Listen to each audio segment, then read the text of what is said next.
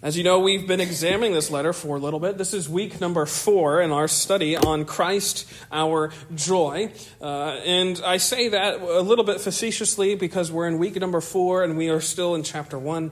But that's okay. We are plodding along, making our way through this chapter. And I know that it may take a little while, but that's okay. There is a lot in this letter, a lot that Paul has to say in a little amount of time throughout this letter. That is our theme, the theme for this particular series, and I think also the theme that rises so clearly to the surface in this letter is just that Christ is our joy. This is evident throughout the letter. This is not some new or novel thing. Commentators throughout the ages have noted Paul's candor in this letter as being indicative of an apostle who is coming around these believers in this church. Actually, he's coming not as an apostle, but as a brother, a friend, a dear pastor. And he's commending them to have joy. And this is not a sort of feigned happiness, or just put a smile on your face sort of glee as life goes on around you. But decidedly, what you see, I think is most clear throughout this letter is that it is the joy that the believer can have in and only in Jesus the Christ. Actually, what I was most astounded by is just the prevalence of the name Christ throughout this letter. As we've noted before, it appears over 40 so times throughout these short chapters. And actually about half of those times, half of those references to Christ and or Jesus, or both of them combined, half of those appear in the first chapter alone. So if you want to get an idea of what he's stressing, what Paul is emphasizing, it's Christ, the Christ, and the joy that his sons and daughters can have in him and because of him. And I think that is a message that speaks to us most dearly. In verses 12 and 26, we've been noting how Paul is somewhat embodying what we've called the joy of Christian thanksgiving. There's this overriding theme of thanks that comes to the fore, especially in these verses, as he is here writing, and actually he has been talking about his prayers to them. Notice he says that again in verse 3, I thank my God upon every remembrance of you.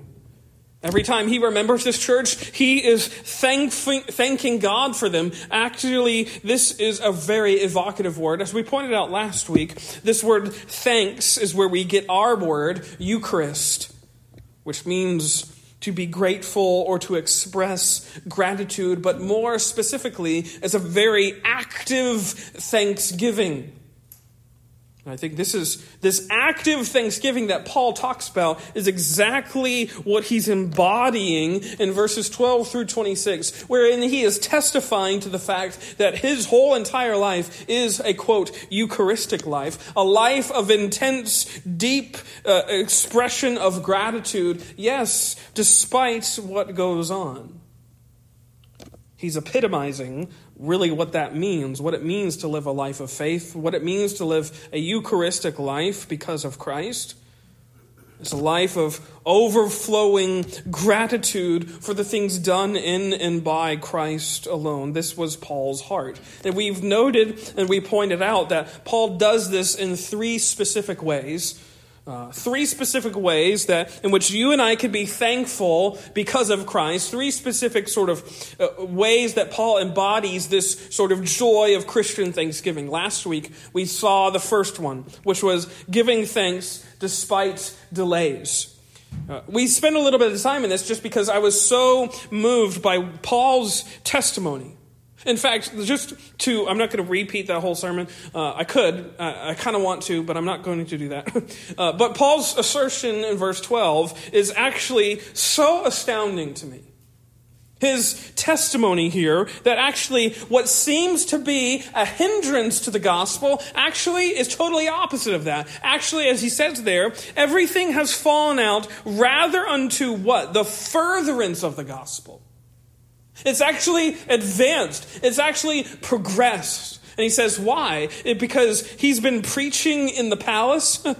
Think of that opportunity. All of the guards that are guarding him, They are a captive audience for Paul's message. Think about that. The one who is captive actually has a captive audience. And he's preaching the gospel, as he says, with all the more boldness, as he says in verse 14, that this has seeped out unto other brothers who have, as he says, they're waxed confident by his chains, by his bonds. They've seen what his testimony is, and they know. They know that this apostle is there on divine assignment. So what appeared to be a detriment is actually an opportunity in the hands of God in which his good news is furthered, not hindered, not stopped. I can't help but think of this, as we noted last week, in light of the testimony that Joseph gives at the end of his life, where he says, "You thought evil against me, but God meant it unto good." And here, this is being carried out in St. Paul's life, that he's giving thanks. He's actively living a Eucharistic life, if you will, despite delays, despite being in chains. That is the first way. The second way I want to spend a little bit of time on is, secondly, what I want to jump into now, as we spent some time there last week, is just giving thanks despite diversions. Giving thanks despite diversions. Because as this gospel is being manifest, as he says, in all of the palace and in all other places, so it's spreading around, even as he's in chains, the good news of, quote, the Christ is being spread around. All of a sudden, as we pointed out in verse 14, a group of preachers begin being inspired to sort of carry the same message along too. And many of the brethren, verse 14, in the Lord, waxing confident by my bonds, by my chains, are much more bold to speak the word without fear. He confesses, though, interestingly, Paul is always a blunt guy. He confesses the fact that these preachers who are not fearless, but they're also not the most polished either. They're not all these seminarian types that are coming out with all of their Greek perfectly parsed. Actually, he says, some of them aren't even preaching with the proper motives. Notice, some indeed preach Christ, even of envy and of strife, and some also of goodwill. The one preach Christ of contention, not sincerely, supposing to add affliction to my bonds, supposing, almost you could insert our modern parlance, supposing to add insult to injury.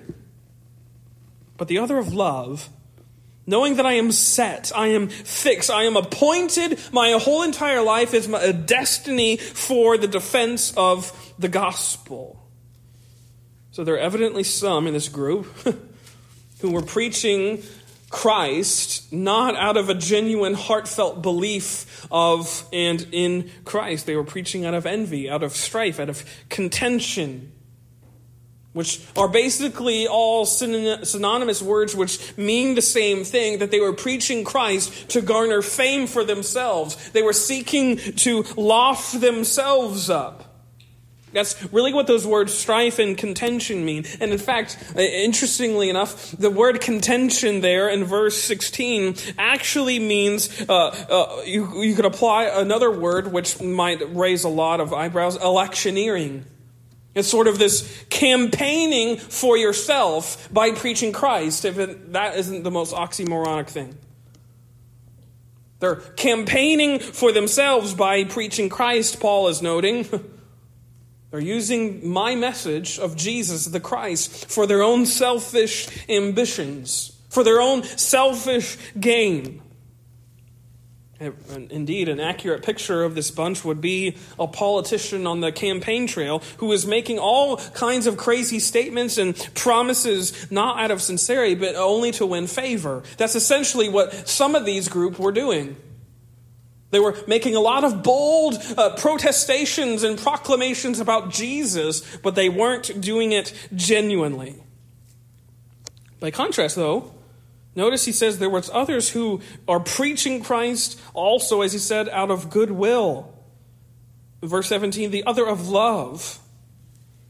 They were genuinely moved by the Holy Spirit, sincerely captured by this gospel. The same gospel that had so captivated Paul was now captivating these others who were preaching sincerely and wholeheartedly and heartfeltly this message of Jesus, carrying his same assignment, which was what, as it says in verse 17, the defense of the gospel. So you have these two contrasting groups. One who is seeking their own attention, seeking their own glory, and the others were delighting to contribute to this sort of mission of the Apostle Paul. Doing so joyously and genuinely, which actually leads to this really curious verse. Verse 18 is one that is so curious to me.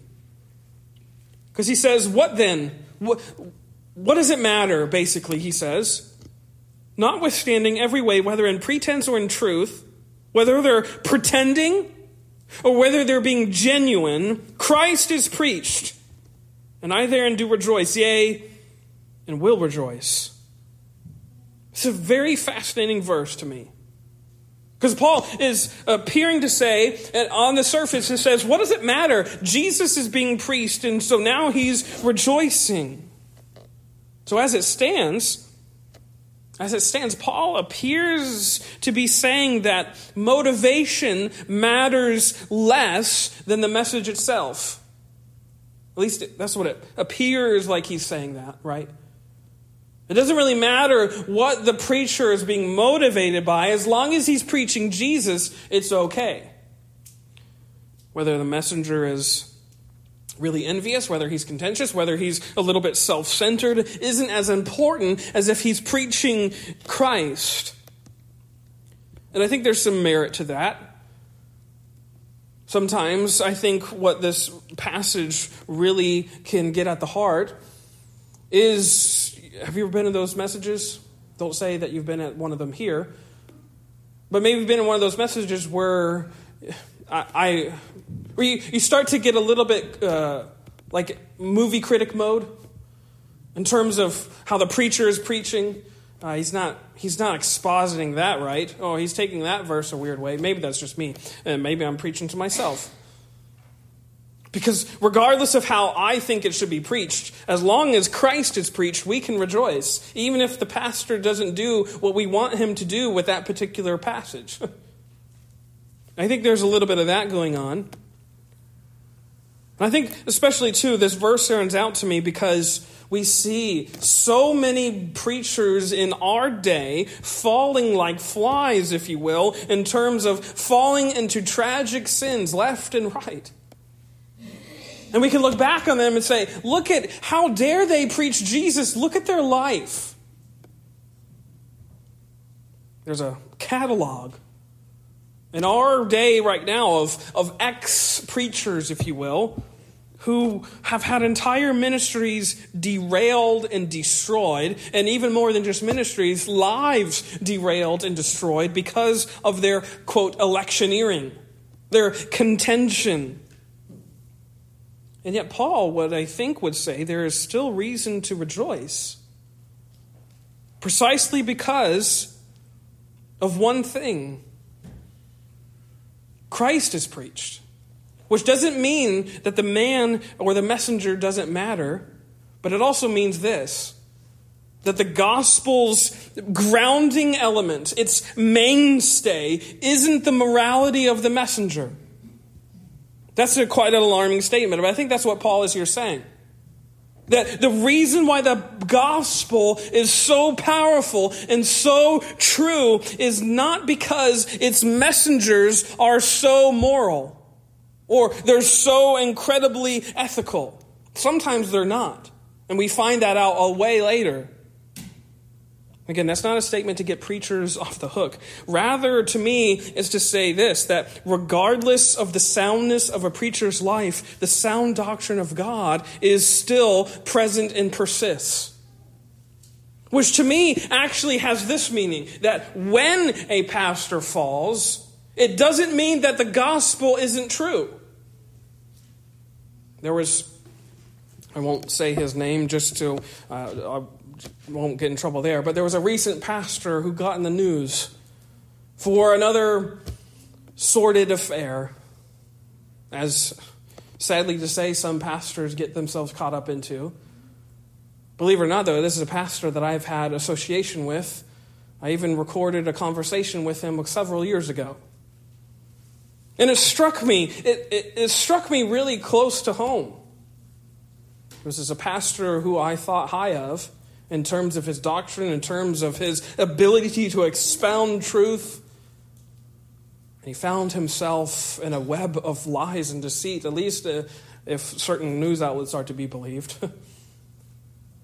And it makes me think, maybe he's one of the ones that Paul would hear talk about, who we find out later is preaching Christ out of envy and strife. But that doesn't change what he preached before. There's, I think, a dangerous element in our current day. I'm not going to try, I will try not to get down in a rabbit hole about this. But there's a dangerous element in our day in this sort of wave of like cancel culture, where when someone messes up, we have to try and erase all of what they've ever done. Because how dare they mess up? Just because that person messed up now doesn't change what they preached back then. Because if they preach the Bible, that is still true. I think there's several pastors I can relay, I can talk about that. There's that very prominent apologetics minister whose whole entire ministry was blown up in the aftermath of his death. Does that change what he preached 7 years ago before we knew that? No, it does not. Christ was still preached. And Paul is saying that's the message we cling to. Regardless of the vessel, we can cling to the message. That's still true. Don't get caught up in all of the distraction of, quote, deconversion and falling and deconstructing my faith. Because what's still true, Christ is the Christ. Jesus is the Christ, the King, the one who is supreme over all things. And regardless if the messenger 5 years from now falls into horrendous sins, this message is still true. We can cling to that. To me, that's what Paul is here saying. Despite this diversion of all these people coming out, and then we find out later that they're preaching out of envy and strife, guess what? Jesus is still the Christ. One writer put it this way, that there ought to be a consistency between life and doctrine. Yes, there should be a consistency, such as why Paul elsewhere in 1 Timothy, this is not the writer talking, such as why Paul in 1 Timothy talks about how important it is for preachers especially, but all Christians, to have lives worthy of the gospel. But here the writer says, there ought to be consistency between life and doctrine, but there is often not. And so the scriptures warn us of this by giving us reason to cling to the gospel beyond the preacher, the message beyond the vehicle by which we have heard it. Which is to say this: don't believe the gospel because I'm preaching it. Believe it because it's true. And you can read it for yourselves in this word. My voice has nothing to do with the truth of the gospel. It's Jesus' words and Christ's Spirit in us. I am nothing. I'm nothing in this equation of truth. It is Jesus Christ alone. Cling to Him as your mainstay. He's the one that is holding this all together. To me, I find so much comfort in that.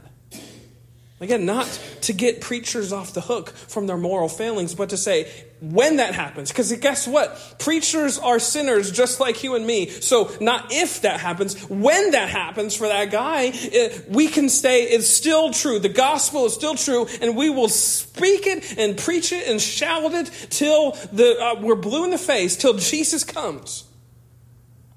It's not going to change how we preach.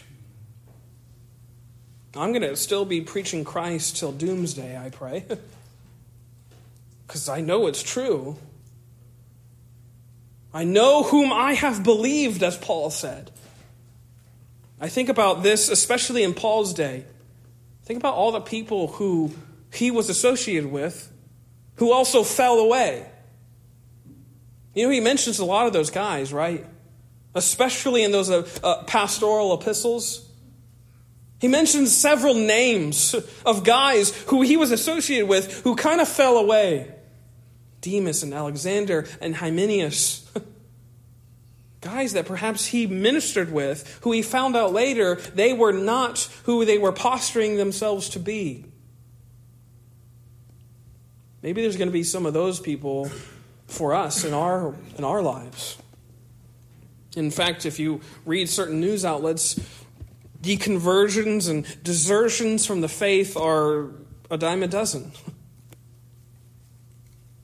And we can, I think sometimes, maybe this is just me, we can get sort of frustrated by that. You just want to go up to that person and shake them. But it doesn't discount what they have said before. Because this Bible is true. This Bible is what pierces our lives and our souls. This is what does it. And yes, certain preachers have a bravado. They have a way that they can communicate that just affects us. But you know what's true, beyond even the truest communicator, is the truth of this word. And it will be true, yes, regardless of how many preachers come and go. You know, I've said before in these Sunday evening services, I don't know why, I tend to get a little bit more personal sometimes. I've had friends come and go in terms of the faith in our own lives. Me and Natalie could probably tell you. Perhaps you can think of several in your own lives. And how in the world could they have fallen? And there's part of us that wants to sort of re-envision all that they did. Maybe they were in your church. And you sort of recast all that they did as though it was totally false and we shouldn't credit it at all. And Paul is saying, regardless of what they did back then, that was for Christ. And therein we can rejoice. Christ was preached. One writer, actually writing in the newspaper The Atlantic, believe it or not, he says it like this, which I thought was so profound. The church, and I think he wrote it this way just to, get a little bit of a rise out of people. So it's a little bit provocative, but he says, the church is not the hope of the world. Its purpose is to be a witness to the hope of the world. Even if that witness is often imperfect. But those of us of the Christian faith do seem to be overdoing the imperfect part. He said that. But I love what he says there. I'm not the hope of the world. I'm just a guy who gets to talk about the one who is the hope of the world. Jesus, the Christ. This to me is Paul's language here in this chapter especially. I'm not the answer, Paul is saying, but we get to preach about the answer. And as long as you're preaching about the answer, I am going to rejoice, Paul is saying. I therein do rejoice. Why? Because Christ is preached. To me, I think I can cling to these words as pastors come and go, fall away. Brethren in the Lord, as Paul is here saying, when they are falling, we can be uplifted because the truth of the crucified Christ transcends all of the fallenness of mankind. Thank goodness for that. It transcends even the sins that I don't even know I'm committing. Because God's word is true and powerful and sharper than any two-edged sword. And not because I'm a master swordsman, but because the Spirit is moving in His word when it is declared. That's the one thing that is really cool and awesome. And this is not just something that I have found in my short ministerial life, but several pastors I've talked to would say the same thing. That there are certain messages that you get up to and you feel like your outline is the bomb. You get up there and you speak and you're like, man, this message was excellent. And you go out and shake hands and no one says a word. No one says anything about it. And you're like, man, I thought for sure that message was going to be the one to change the world. And then there's other times where, for whatever reason, you don't feel at peace with the message that you have prepared. Your outline seems a little bit out, sort of unorganized. It's not very well put together. And you preach, and you stumbled over your words, and you stuttered at times, and you messed up some references, and you skipped a page of your notes.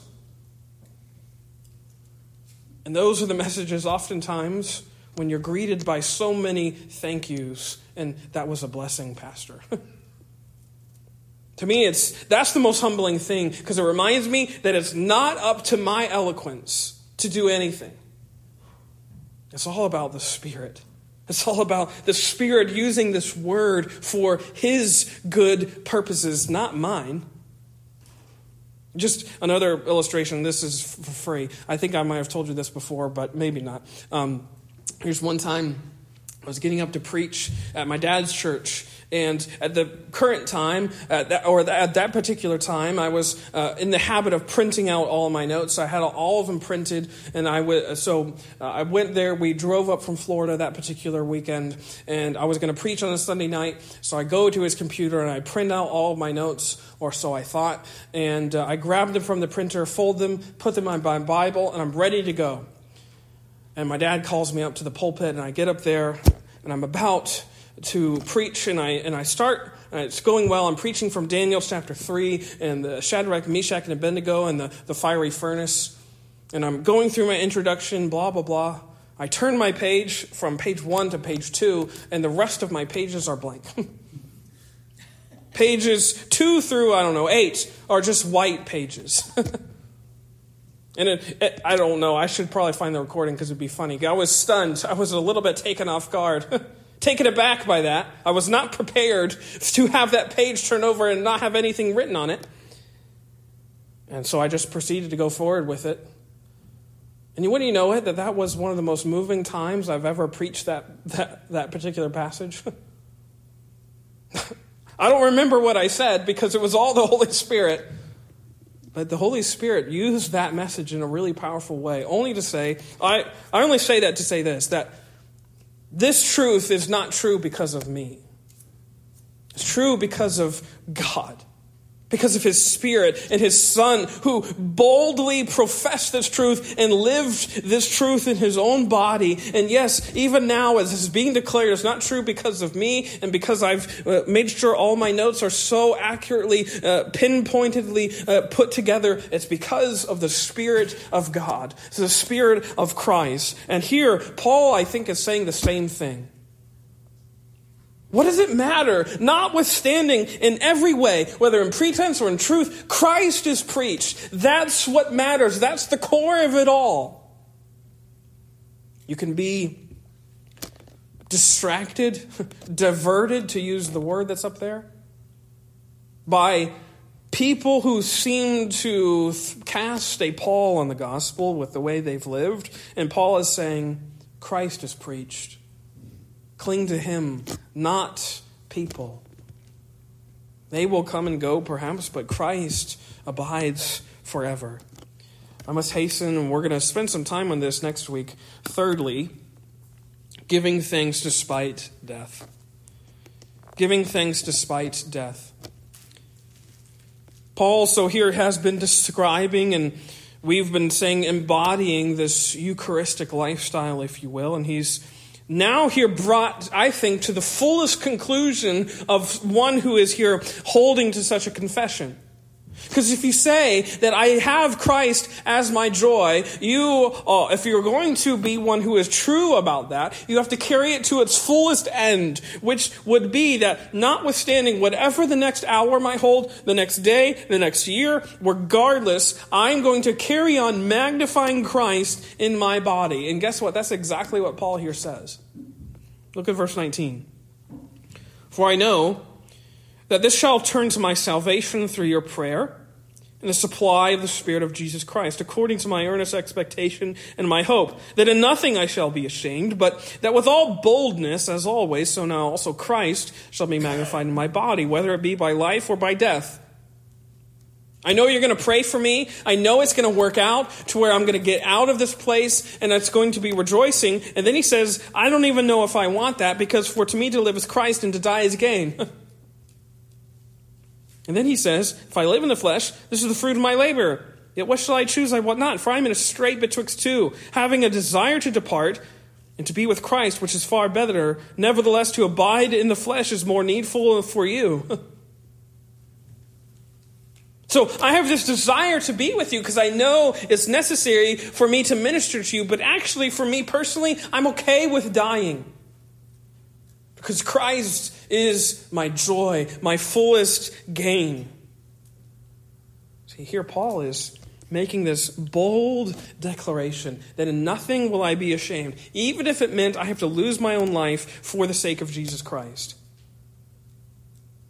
You see, the disgrace of these chains that were clanking on his wrists, that couldn't distract Paul, that couldn't dissuade Paul, nor could the prospect of dying even in this little prison cell, none of that could dissuade Paul from magnifying Christ with his life. In all places, Paul is saying, regardless of what is going on around me, Christ is my joy. Christ is my life. My life of Christian thanksgiving carries on regardless of what goes on, because it's not tethered to anything other than the crucified Christ. No person, no place, no position. It's tethered to Jesus. He was his joy. So regardless for him, regardless of whatever was occurring, he could with all boldness declare, I am thankful. F.B. Meyer, that great commentator, says, when God is real to us, and we receive all things either by his permission or appointment, we can find occasions for joy where other men see unmitigated grief, chinks of blue in the dark sky, and songs in the night. And I think that is very true. And when God is ever present to us in the Son Christ, we don't have to be scared by death. Even, yes, despite how nerve-wracking that reality can be. Here, Paul is testifying to that. He knew what it held for him. He knew that it was actually, as he says here, to his gain, believe it or not, to his advantage that he should die. But ever Paul the preacher, he feels that ministerial tug on his shoulder to remain in the flesh. This entire testimony, next week I want to spend just a little bit more time meditating on those particular verses, 21 through 26. But this testimony, verses 12 through 26, can only be that which comes from those who find Christ as their life of joy. As Paul has here said, he is giving thanks despite all the delays that come about, when plans are upset, when change happens according to what I would rather have, despite all the diversions and the distractions, things that can get us bogged down and things that can get us distracted, despite even the prospect of death. None of that matters, because why? Christ is going to be magnified. Because you can be sure of that, because I'm going to live for Jesus. But you can be sure of that when I die, it is going to be because Christ is getting glory. Christ is not confined by Paul's chains. He's not confined or hindered by Paul's death. God's purposes will always prevail. And this is what stoked Paul's thanksgiving. His Eucharistic life. Christ was his joy, and Christ was supreme. And that is the message that carries on, yes, despite all the things that happen in life. And we too can say the same. If our joy is tethered to the crucified Christ, we too can give thanks despite delays and diversions and the death that life holds, that life seems and appears to announce. Because Christ is our joy, our truest joy, our everlasting joy. May he be praised. Let us pray.